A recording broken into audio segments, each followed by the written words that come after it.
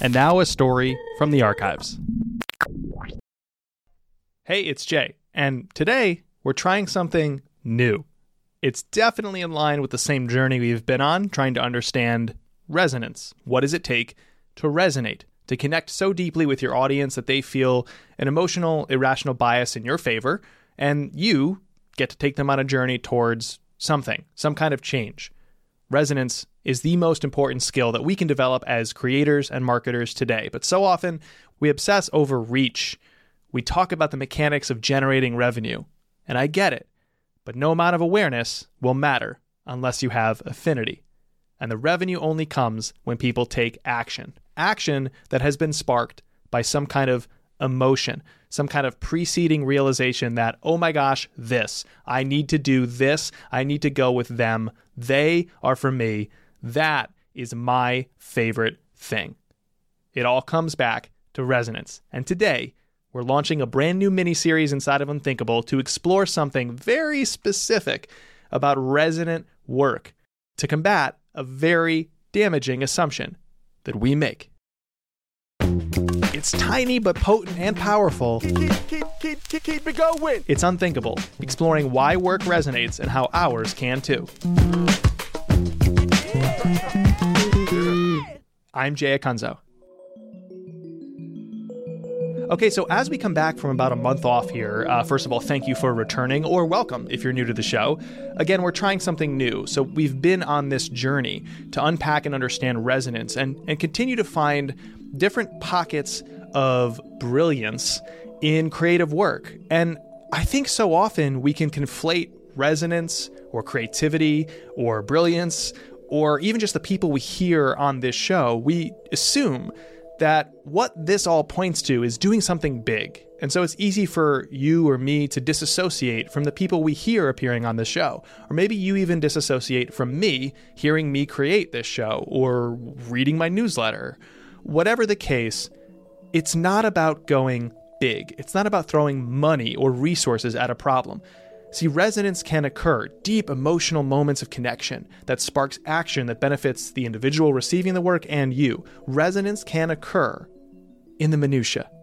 So what we've been doing behind the scenes is gathering up a few stories of types of work that are tiny little pockets of creativity that create a big emotional response. And so today, we're starting a 3-part mini-series. Get it? Do you get it? Mini-series, like a mini-series of episodes in a larger show, and also we're exploring things that are mini about the creative work. Look, this is the bet I made for myself, okay, my friend? Like, the pun is going to have to persist. If you're in, you're all the way in. Thank you for being a listener and supporter. I'm nothing if not myself. Anyways, in this series, we're going to be exploring how mini pockets of created work, tiny little things, techniques, crafts, can actually still yield deep emotional resonance or a big emotional response from those on the receiving end of the work. And throughout this, we're going to show you how tiny moments of creative work can have a really big impact. Our mini-series is going to span 4 different types of the created work: comics and illustration, sound design, joke writing, and today we're starting with copywriting. Copywriting is something that most of us, including me, don't often pay a ton of attention to. Just the name itself can tip towards the boring, the bland, the unassuming. But it's not. And the writers in the audience who understand copywriting are going, no, it's not, Jay. Come on, give us some credit where credit is due. Well, I'm getting there. Copywriting is the stuff that pulls people in, and it makes you realize why you should click a link or subscribe or decide that this company is for me, or this individual creator really gets me. They see me, and I'm going to actually sign this one petition, even though I hate petitions normally, but this one feels different. I'm going to try out this spicy new hot sauce, even though I have 3 at home already, because I feel like I'll like this one more for some reason. Or I'm going to sign up for this workshop or follow that podcast, even though workshops and podcasts aren't typically my thing, or maybe I'm overrun by too many of them. Our first mini-series story is about someone who knows all about what it takes to write copy for a compelling hot sauce container. Probably. I haven't actually asked her if she's done that. but she understands all the good, the bad, and the very ugly that copy can be. And for this individual, it all started by accident. So I happened upon marketing by accident, and I began my career as a psychological researcher. And I didn't know it at the time, but I was copywriting. I was doing top of the funnel sales and intake. But at the time, I wouldn't have identified that because psychologists and research labs don't talk to marketers. We believe we are above them. This is Margo Aaron. Margo is a copywriter, a long-form writer, and an author. I was in charge of putting out flyers to attract people with major depressive disorder to a study where they could receive free treatment. I sensed, Jay, that something was off about the way in which we were trying to attract people. And I just remember thinking one day, I was instructed to put flyers in any place I wanted, but specifically 3 places: doctor's office waiting rooms, cars in parking lots, and the corkboard in a coffee shop. And there was one coffee shop in particular that I was putting this flyer up in a corkboard, and I thought to myself, wow, the courage it would take someone inside of a major depressive episode, which statistically, people listening, 60% of you have either experienced this or know someone who has, or are actively in a depressive episode. So you know what kind of effort, courage, and strength it takes to even get yourself dressed and out of bed, and let alone into a coffee shop. And then when you add the shame and stigma that society has on even claiming the title of depressed or depression to the mix, you are now taking a person in a vulnerable situation where they are finally out in public, and you are asking them to confront the thing that they are trying to probably avoid or haven't spoken to in public in order to get that help. I mean, something about it felt inherently disrespectful to me and condescending. I thought, that can't be right. And I was curious as to why. And that was the first time I thought, there has to be more to this. Something's wrong with the way that we are attracting people. There has to be a better way to say this. The headline we used, y'all, mark my word, it said, "Are you feeling sad, down, or low?" I cannot think of a more patronizing way to talk to a human being suffering from depression. And had I known then what I know now about how to influence action and inspire behavior and help people feel seen, I would have been able to help a lot more people and more respectfully. And that is what catapulted me into this field. Here it is, once again, in our exploration of resonance, is the focus on helping other people feel seen. We've heard that, we've seen that. That phrase just keeps coming up when we talk about resonance. And it makes sense because resonance is largely the act of communicating or creating an experience that somehow aligns with other people and helps them feel amplified. We align and we connect emotionally, and that emotion turns into action. So, alignment, amplification, and action. And it starts with helping others feel seen. In the case of Margo, it comes from a flyer that she saw that was not only ineffective, but disrespectful and condescending to the audience. It wasn't working. It wasn't resonating. And this is what got Margo so hyped. You can hear it in her voice. This is what got her to care, learning how to bend the written word to ensure that others care. The way she talks about it feels like kind of magic, but it isn't. It's hard work and being human and a big dose of empathy, which we'll get into all that because there is some fluff surrounding those words. But if you do it right, it just plain works. It connects with other people to write great copy. And since the fateful meeting with that flyer, Margo has built herself into a force to be reckoned with in the copywriting world. She runs a brilliant website called That Seems Important and has taught over 4,000 students the art of copywriting. She's also a really great follow on Instagram, both because she does copywriting breakdowns, which are very educational and also entertaining. She's got a wonderful tone of voice, if you can't tell already, but also because she hosts a live streaming show with her co-host, Hillary Weiss, called Hillary and Margo Jam, which is a spinoff from a YouTube series that used to be called Hillary and Margo Yell at Websites. So give her a follow on Instagram. Anyways, Margo has been on a journey to more critically think about copywriting for quite a while now. But what about the rest of us? Those of us who have not gone on Margo's journey, maybe because we have not had our transformative meeting with a flyer that we couldn't stand. What can we learn from what Margo has been doing ever since that fateful moment? Well, I wanted to have Margo tell us that story, but before we could get there, we had to parse two related words because, inevitably, you can't talk about resonance without talking about its sibling, reach. It always starts with reach versus resonance because people like you and me attract other people who are building with audience in mind, Margo. So people think about reach, and that's where they retreat or run to. And so I first had to define what's the difference between the two. So reach is how many see it. Resonance is how much they care. And of course, we're all in the make me care business. In the sciences, this is an important fact for us today. A resonant frequency is when one system's frequency matches the natural frequency of a second, thus amplifying the second. Resonance is literally an energy transfer. So like an easy example is if I'm swinging, my daughter is on a swing and I'm pushing her on the swing. If I push her at the exact right moment, I am matching her natural frequency. It's like she's about to go forward, but then I push her forward in that moment. I'm going to amplify her more than if I push her if she's coming back at me.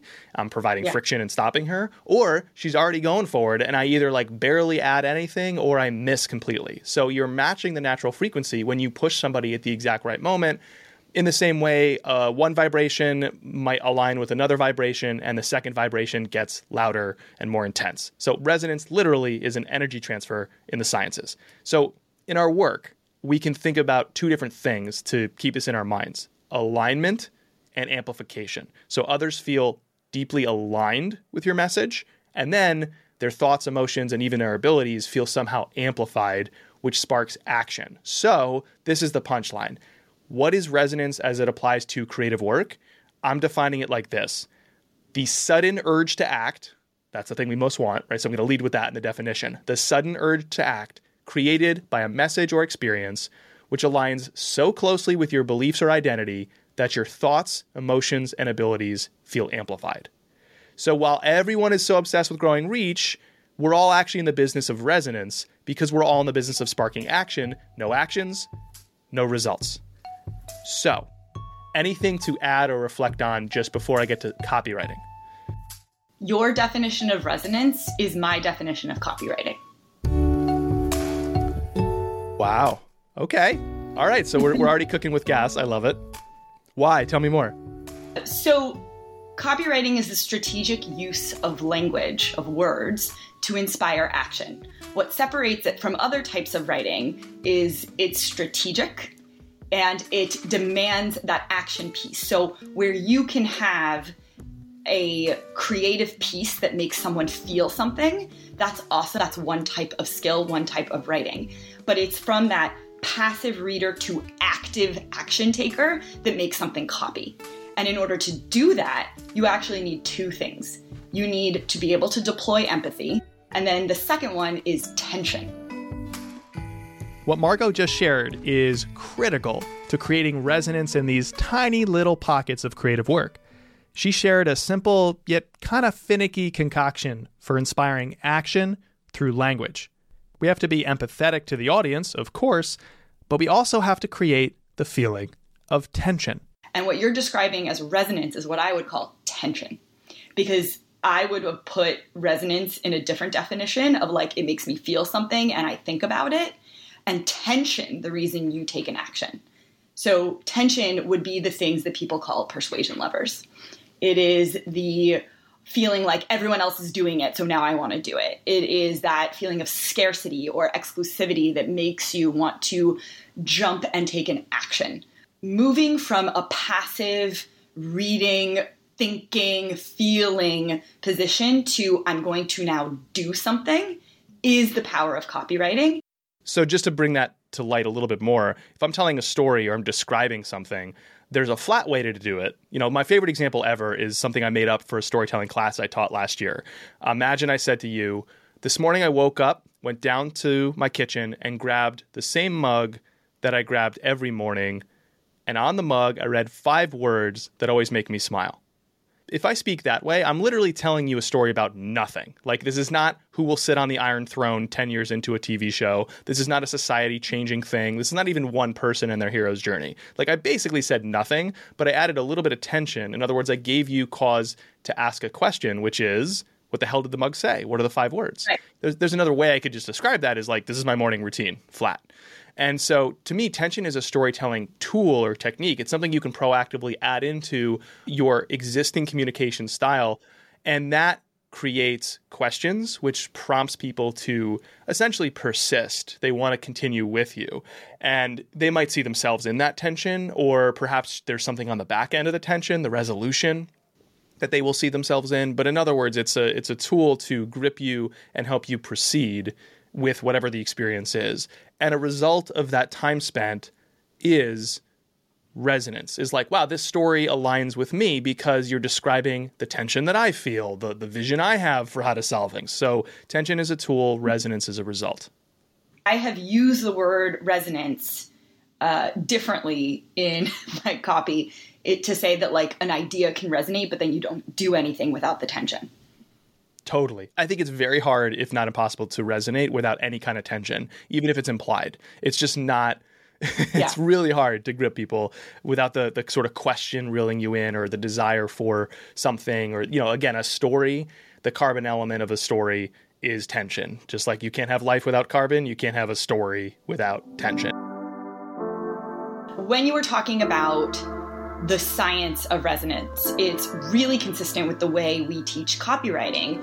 And one of the main tenets of the copy workshop is great copy is invisible.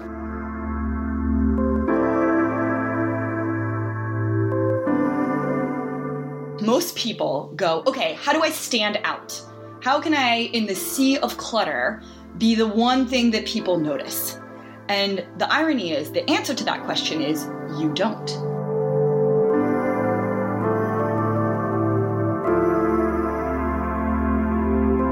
In order to stand out, you actually have to blend in. And what you blend into is the conversation going on in someone's head. I love that, not least of all because of the visual nature of that metaphor, but it does play against some of the tendencies we have when we write or create anything. We want to stand way out. But when it comes to copywriting, in order to stand out, in other words, in order to be gripping, to serve the reader, and of course yourself or your brand's cause, you have to blend in. You have to blend into the conversation happening in someone else's head. We aren't telepathic, of course, but we are human. There's a humanness that she's getting at. The tension of being human, the nagging things, the small frustrations, the moments of feeling slighted or not feeling seen, the desire for something to be easier or quicker or cheaper, and also the resigned acceptance that sometimes it's not. That's what we need to speak to. That's what Margo speaks to. And when you think about it, there's nothing that resonates more with us than the conversations happening in our own head. When that internal narrative is taken into account, all of a sudden, that copy does its job because it has empathy and it plays into the tension of our lives.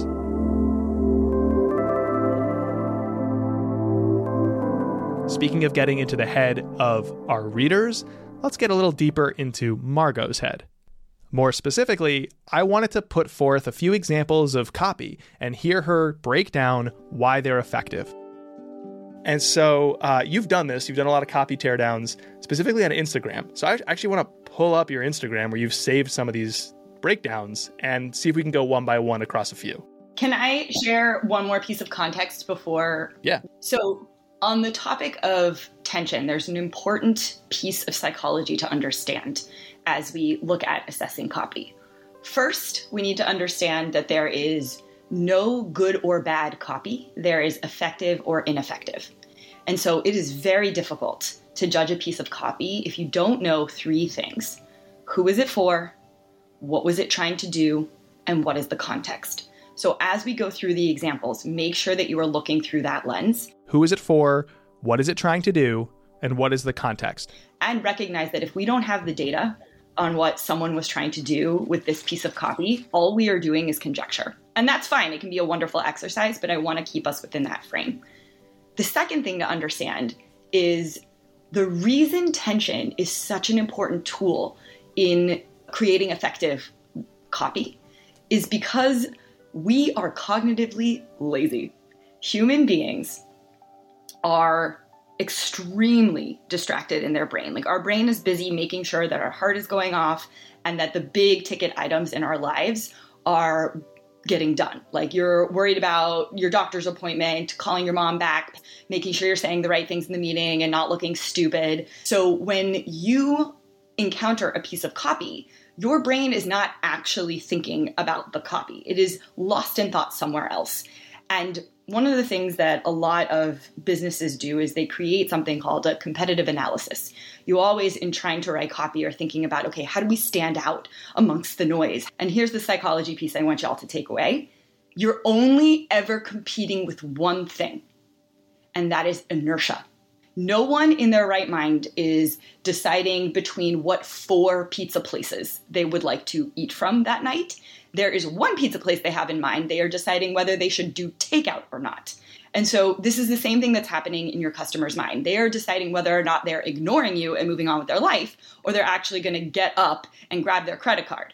And so once you understand that your competition is inertia, then the tools of tension make a lot more sense, because what you are trying to do is get someone from a state of inertia and apathy to caring, to taking an action, to overcome that state of inertia, which you need a lot of activation energy for, which is why tension is helpful.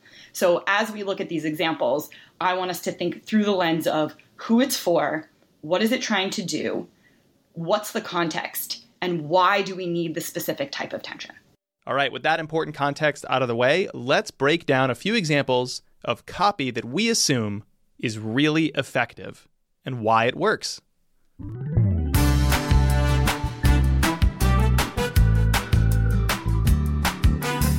So the first one I wanted to talk through, you have a love affair with the way Nat Geo, National Geographic, writes their headlines. This is on your Instagram. Hi, this is your Wednesday reminder that Nat Geo writes the best freaking headlines in the multiverse.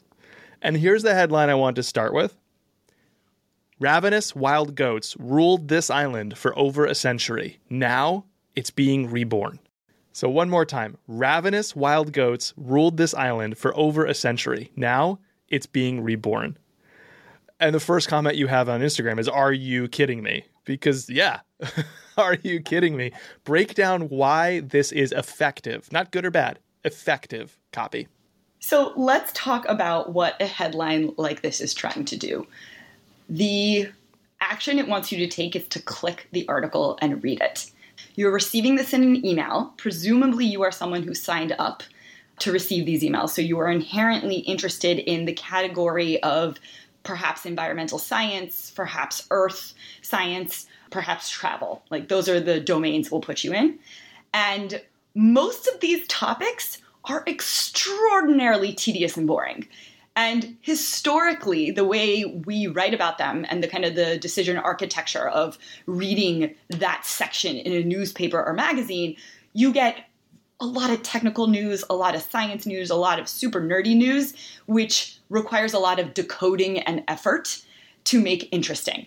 What Nat Geo did was use the tension lever of curiosity and gamified this in some ways. Like it turned a boring story about biodiversity and ecology and geography and made it into an action thriller.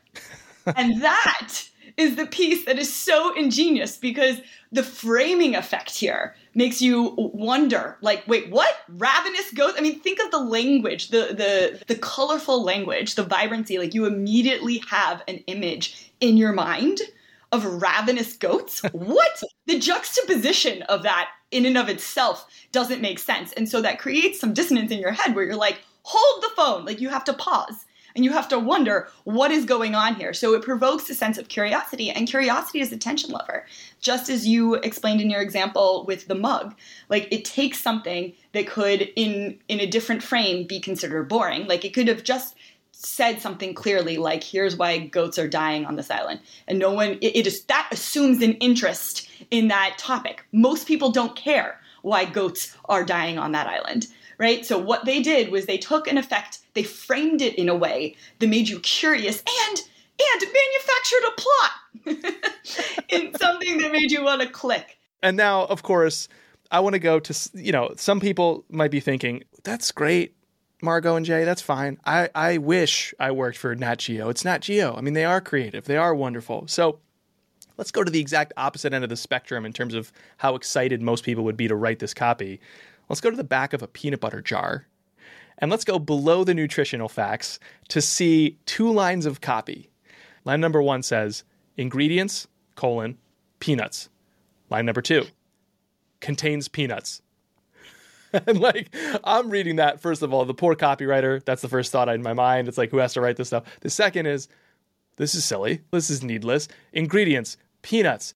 Of course, the second line is true, contains peanuts. But you, Margo, have made a very smart case as to why both of these lines are necessary. Why? Has to do with psychology of the reader.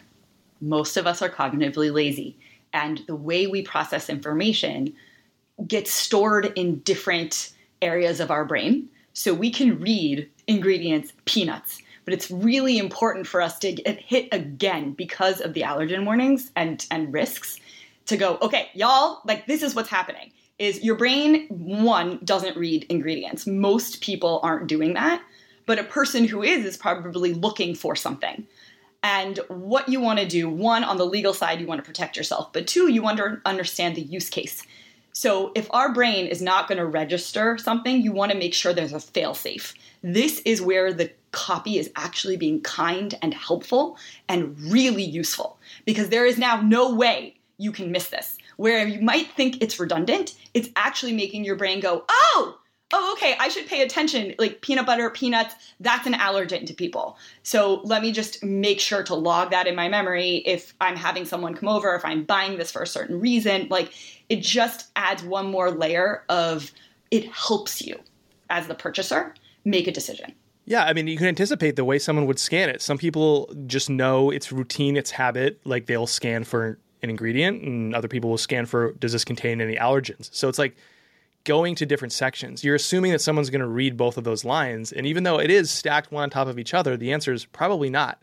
Like you mentioned empathy, and I think sometimes people roll their eyes when they hear that word because they don't know what it means. Like a lot of empathy is the ability to anticipate, to understand what they're going through or what they have been going through that led up to this moment, to understand the context that someone has. You know, back to the childcare example, if a daycare sends you the example copy you used was like, remember, you need to bring in these 3 things, bullet, bullet, bullet, by this date.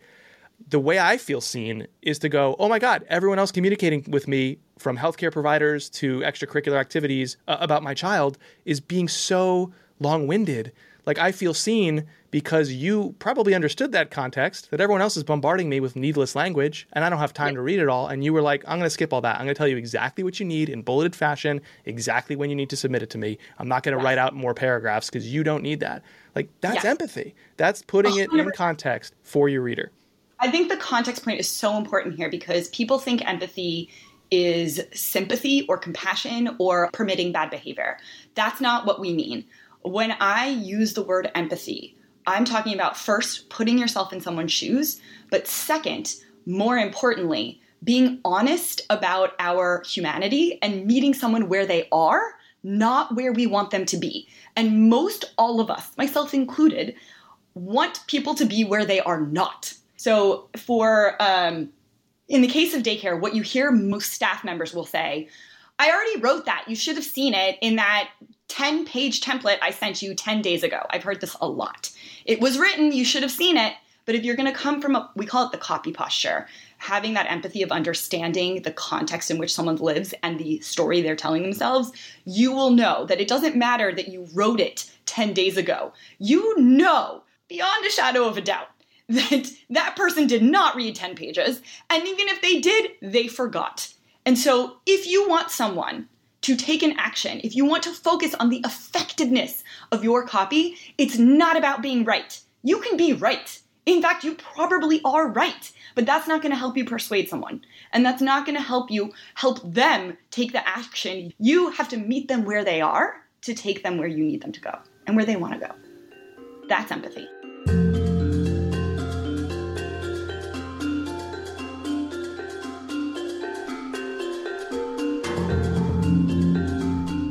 These pockets are opportunities for empathy, to remind the reader, the consumer, the person receiving our language that we see them, we hear them, we relate to them. But remember, Margo talked about empathy and tension. So this comes through in a very specific way, not just in copywriting, but in any project we create, if we want to resonate deeply, if we want to spark action from our work. Resonance requires that empathy and that tension. So where does the tension come in? Well, in a recent essay, Margo wrote about the problems with watching the news. Her title, What Happened When I Stopped Watching the News? And in the piece, she makes a very smart case for why being an informed citizen, being a good member of a society, helping change the world for the better, all these things that we believe require us to consume the news on a consistent basis, she took to task. She questioned those assumptions, and she said, hey, look, actually, maybe you're better off not watching the news, and here's why. And to the people who have long suspected that, she gave language to the thing that they just sort of felt. Or she gave language to the thing that they didn't feel empowered to speak up about for fear of being ostracized. Either way, she found white space, not in terms of the topic she covered, not what she talked about, but how she talked about it. The combination of empathy and the tension that people felt that she either relieved or played off of to springboard people like an elastic band back towards a solution. That's a good use of tension. So it's not just about aligning with other people. It's about aligning in a place where they don't feel overly served, like everybody's already trying to align with them. Here's another example.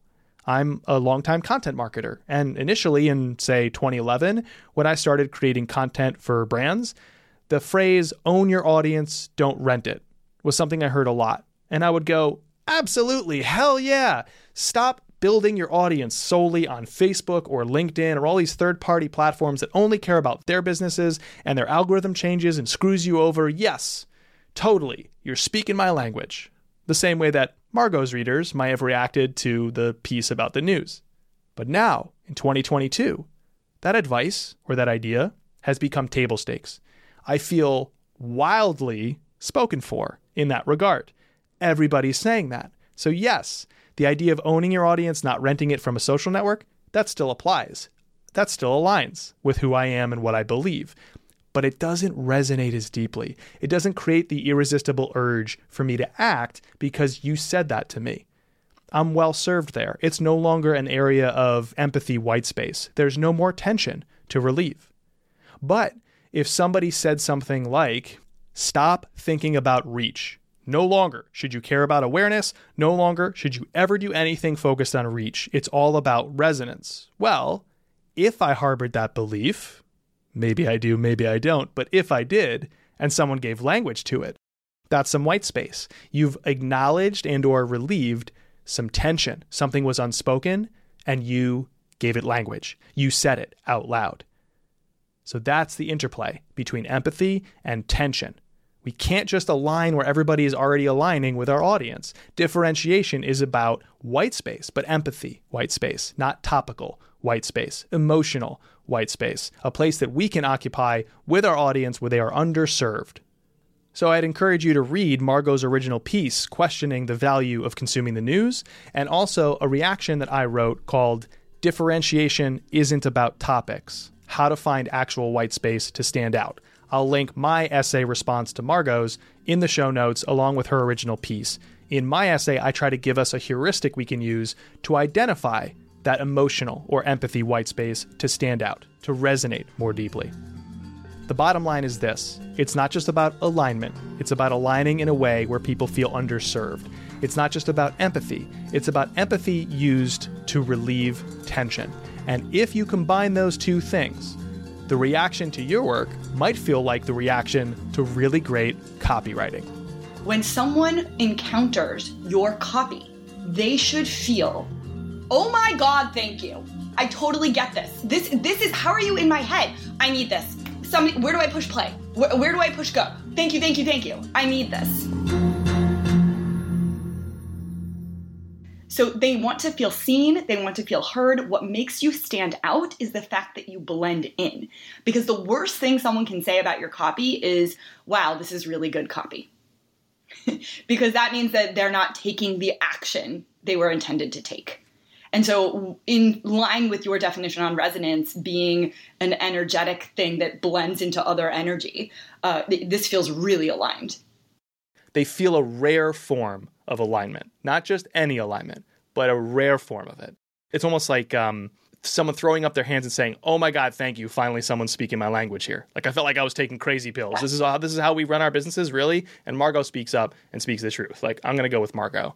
And so the gratitude comes from the fact that they've been harboring an idea, a belief, a desire for so long that it's gone unspoken because they either feel unempowered to speak up for fear of repercussions, or maybe they just don't have the language for it. It's a sense they had, but they never really considered how to describe it, how to put form and function to it. And along comes someone like Margo who does that. When it comes to copy and the art and science of inspiring someone to take an action, I don't want to discount how important this feeling of feeling seen is in contexts we might find more superficial or silly, but actually really matter. Take the example of how daycares communicate with busy parents. Oftentimes they use a lot of filler language that is passive-aggressive, like friendly reminder to bring in your sheets. That's copy, because what you want someone to do is take an action. You want them to bring a signed form into school. You want payment so your kid can go to dance class or to do, soccer practice. And the way that you could create those interactions to write that copy in a way that is both effective and helps someone feel seen is to reflect back at them what the conversation is going on in their mind, but also having empathy for the end user. So someone who is a parent, someone who is busy, someone who is exhausted and doesn't have time to read would appreciate and feel seen if you wrote 3 bullet points that said, remember, we need this, this, and this by this time. Thank you so much. Click here. Here are the links.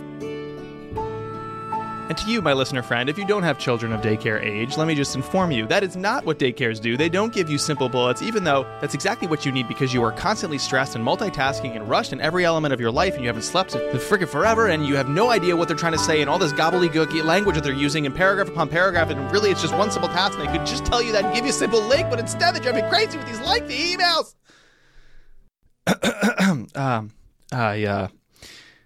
Sorry about that. Back to Margo. By simply being something that simplifies the process for you, that does the work for you, and that sees you as a parent and says, without saying it directly, right? We know that you're busy. We know you don't have time to read. Here are the links that you need, and here are the things that we need from you, and here's the dates that you don't have to search for now. And so I think there are other ways that we can communicate and help people feel seen without making it feel like it needs to be heavy and deep. This idea of resonance applies in the very tiniest pockets of the created work.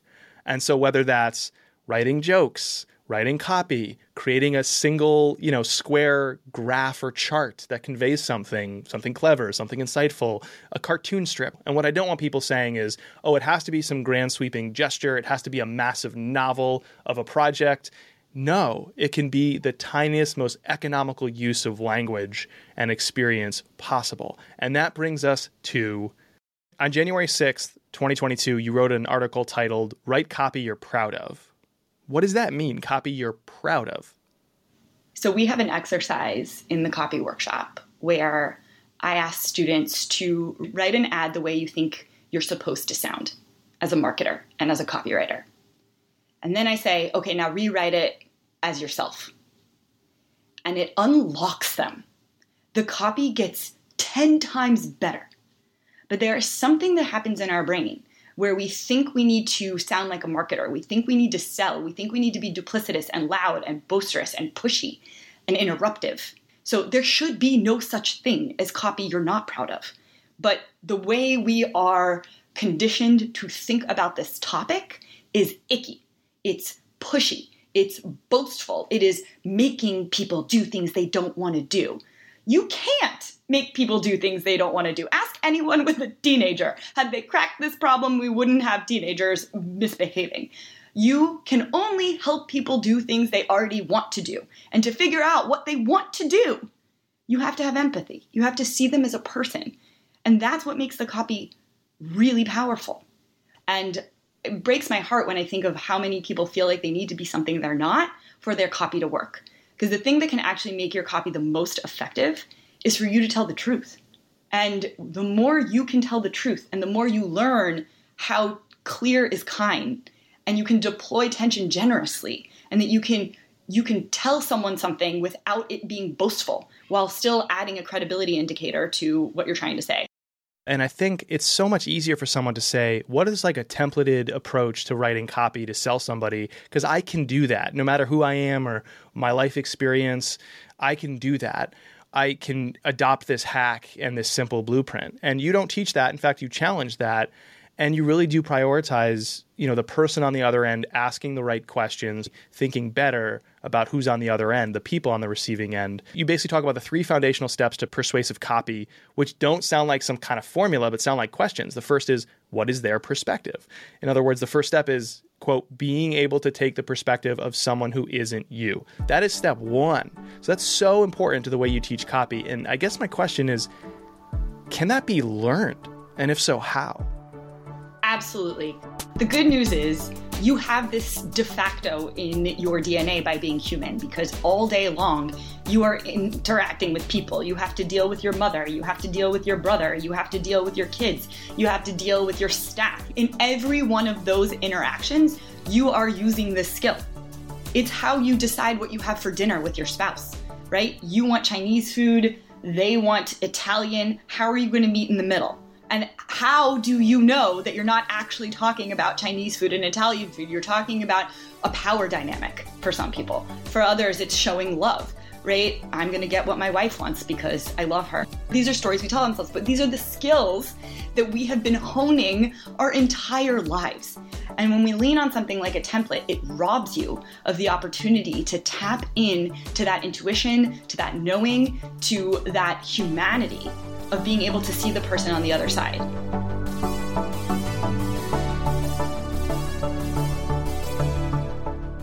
Eugene Schwartz says this in the first page of his book, Breakthrough Advertising, or maybe preface of his book, that there is no such thing as a headline you can use twice or a template. There is only the market as it stands right now and your specific product, and finding where the two intersect. And that is what makes it a breakthrough. It's being able to trust yourself. Because what's really going on when people look for a template is they're going, I don't believe that I have the capacity or the tools to do this, so I need to lean on something else. When truly what you're doing is you're afraid of being wrong. You're afraid of having a headline that won't work. And the only way to get to a headline that will work is to try 50 things that might not work.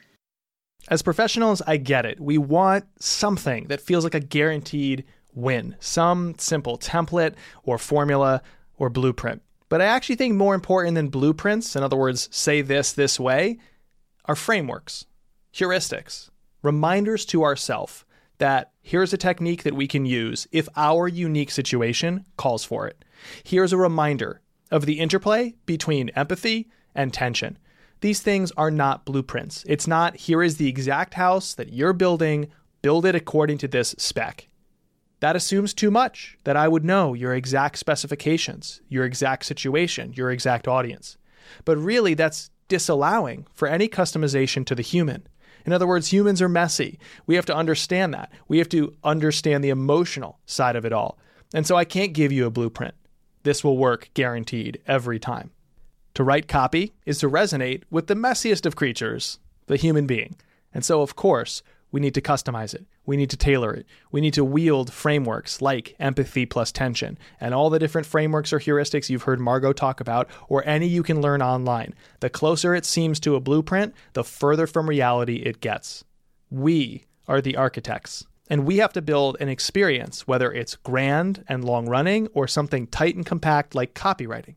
We have to bring forth some kind of moment, experience, or story that others we hope to resonate with can actually see themselves in, despite being a human, a walking, talking bag of nuance and messiness. And you can only do that through trying things that might not work. And that's the thing that's so frustrating about templates, that it allows for people to be lazy and to abdicate responsibility for their work and write copy they're not proud of. Because if it doesn't work, they can go, not my fault. And I believe that if we have any way of moving forward, that we have to write copy that we are proud to put our name on and say, I wrote that. I wrote that. And I meant what I said. And even if it didn't work, you can try something new. Copy lives on the internet or in an ad or really everywhere, but it doesn't have to be so scary.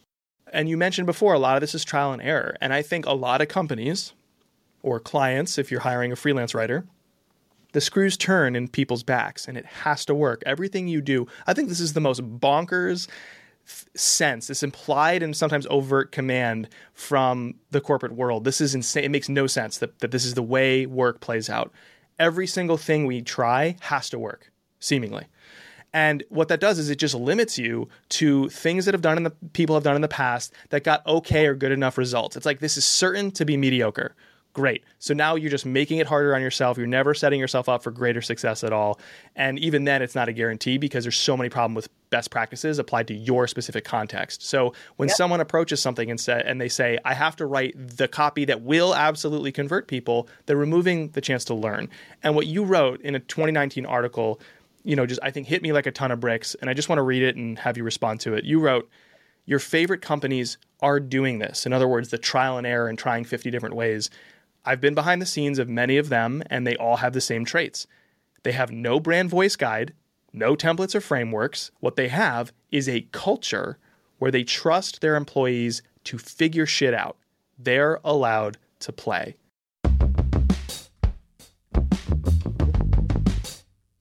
If I'm a copywriter or a writer of any kind, what is my role in actually creating that culture? Because it's one thing to say, oh, go find a better boss. I know that's not realistic for a lot of people. That's my flippant response. But say for a moment, I believe in this company. We need to improve our culture. I'm a writer, right? So often, copywriters are treated as last mile ticket systems. Put some words on it. It's like a designer. Make it pop, right? Awful, awful treatment of creative people, especially in these roles where it's like last mile. It's designed to convert the thing that's been built over time by other people. You don't feel empowered to speak up and change that culture. Is it as simple in your mind as going to find the right culture where you're allowed to play, or can you influence that somehow? I actually think it's about asking and answering the question more honestly, who is it for? Because for the majority of copywriters, who it's for is your boss. And if that's the metric, then your copy that you claim didn't convert, that is really flat and a ripoff of someone else's template, actually did perform quite well if your boss is happy with you. It is important for us to ask ourselves, who is the consumer of the copy and how are we judging what worked? I'll never forget when one of the first times, it was one of the biggest clients I had ever landed, the CEO called me up so furious that an email had not performed as well as predicted. And I thought, that is not possible. I had tested the email. It had gone through a bajillion edits. I approved it. And I went back and I looked at the email. The CEO changed the subject line without telling me. And that was the moment that I realized my job was not actually to make the email work. My job was to get the CEO to trust me, or just make them happy and let them see the results of their work. It wasn't for the end user, because most of us copywriters are focused on the end user. We are thinking about the audience. We are thinking about the customer. So I think it starts there, that we can be honest about who it's for and judge ourselves accordingly. The good news about copy is, that saying 50% of my marketing's working, trouble is I don't know which 50%. Copy is usually that 50%. And so you have an opportunity to reframe things when someone challenges you. And instead of explaining why you're right, you can deploy your own copy tools, meet them where they are. What are they actually afraid of? The skill of empathy and listening to what people don't say to figure out why they are really so committed to certainty, and then pointing them to the results. In December 2021, you wrote, I'm never going to be able to stop sleazeballs from writing lazy, manipulative content on the internet. What I can do is help you see through the bullshit, make you smart enough to see that when it seems too good to be true, it's because it is. With copywriting, when you become obsessed with the latest hack, tactic, or tool that will unlock the quote-unquote key to conversion, you're missing the point. So what is the point? The point is helping people feel seen. That's it.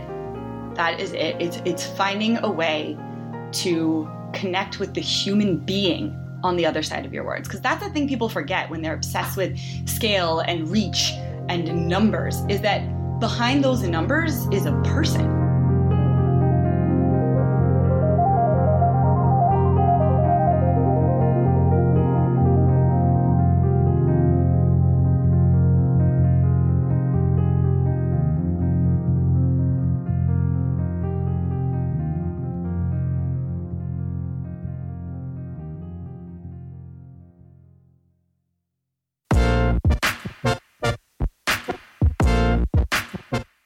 Thank you so much for listening. This episode was written and produced by Ilana Nevins with editing support from me.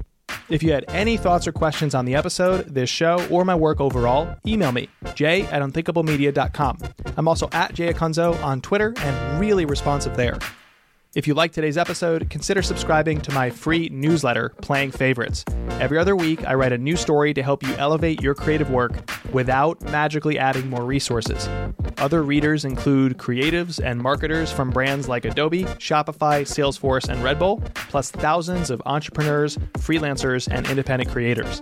Some readers have been with me since 2015, and it's the most shared project that I create. Check your show notes for a link, or you can subscribe at jayakunzo.com.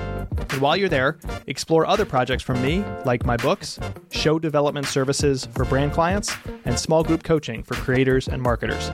That's all at jayakunzo.com. I'm back soon with a brand new episode of the show. Until then, keep making what matters. See ya.